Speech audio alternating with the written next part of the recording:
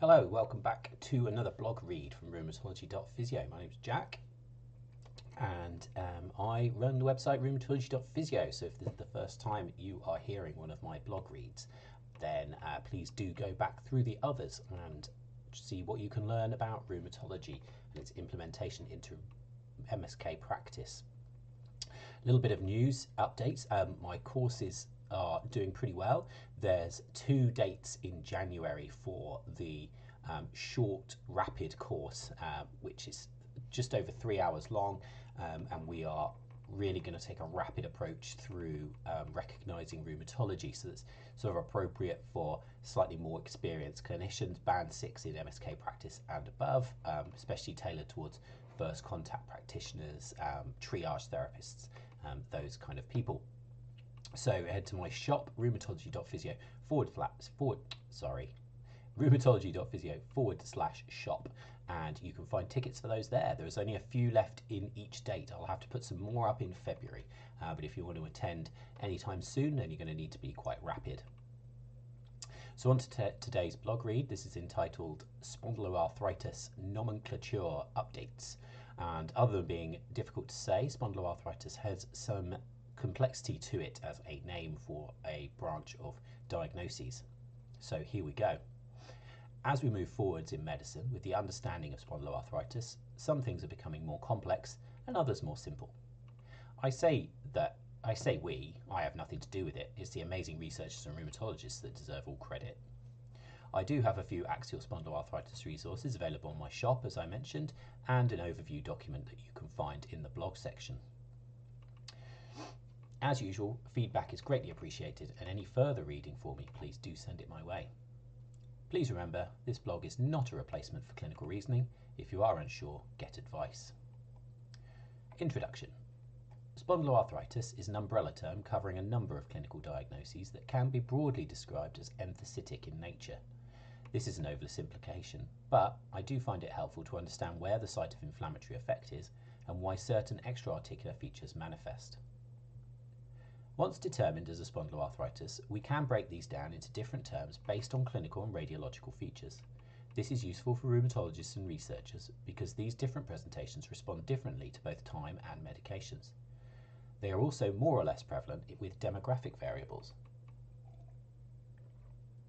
While as therapists we are unlikely to need to make these distinctions ourselves, it is important to know about them and to aid with our clinical reasoning in recognition roles, education, and when receiving referrals.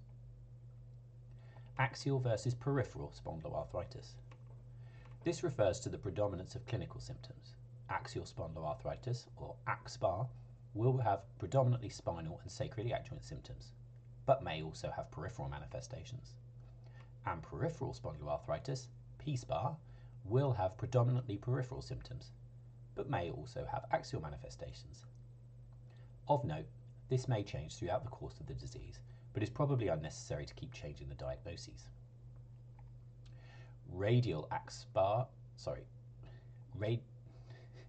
Difficult enough to say. Radiographical AXSpA versus non-radiographical AXSpA. This one is a simpler difference and is based on radiological findings and a clinical diagnosis of axial spondyloarthritis. Radiographical axial spondyloarthritis, or R-AXSpA, shows changes on X-ray sufficient to meet specific criteria. Non-radiographical axial spondyloarthritis, or NR-AXSpA, doesn't show these changes. It does not depend on inflammatory changes on MRI. A proportion of non-radiographical AXSpA diagnoses will develop into radiographical axial spondyloarthritis. These will be mostly younger HLA-B27 male patients. It is extremely important to note that the disease burden of both classifications are equal. Radiographical axial spondyloarthritis versus ankylosing spondylitis. And I have a quote here from a paper by Bowl et al. Patients with axial spondyloarthritis with radiographical spondyloarthritis fulfill both the modified New York criteria and the ASAS axial spondyloarthritis criteria. So, quote, almost all patients with axial spondyloarthritis with radiographical sacroiliitis fulfill both ASAS and modified New York criteria, which supports the interchangeable use of the terms AS, or ankylosing spondylitis, and radiographical axial spondyloarthritis. So please feel free to use either. Enteropathic spondyloarthritis. Occurring in those with inflammatory bowel disease, this can be any of the combinations mentioned above, subsequent to a diagnosis of conditions such as Crohn's disease and ulcerative colitis. End. I hope that you found this blog useful, separating out the various terms that you may hear. I don't think as referring clinicians we need to be this specific, and clearly we can't be in some cases where x-rays, etc. haven't been performed. But please do get me any feedback you might have so that I can grow and improve, and I'll see you next time.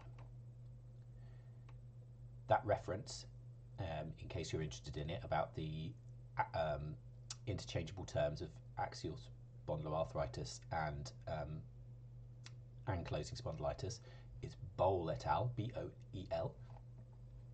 Do patients with axial spondyloarthritis with radiographical sacroiliitis fulfill both the modified New York criteria and the ASAS axial spondyloarthritis criteria? Question mark. Results from 8 cohorts. That's in the Annals of Rheumatic Diseases 2019. Thank you very much for listening, and I hope to see you out on the next blog read. Please do subscribe to the channel. This is also on YouTube, and obviously on my website. Just search rheumatology.physio into pretty much anywhere, and I do start coming up now these days. I'm also on social media, so please do follow me on Twitter and Instagram. See you next time.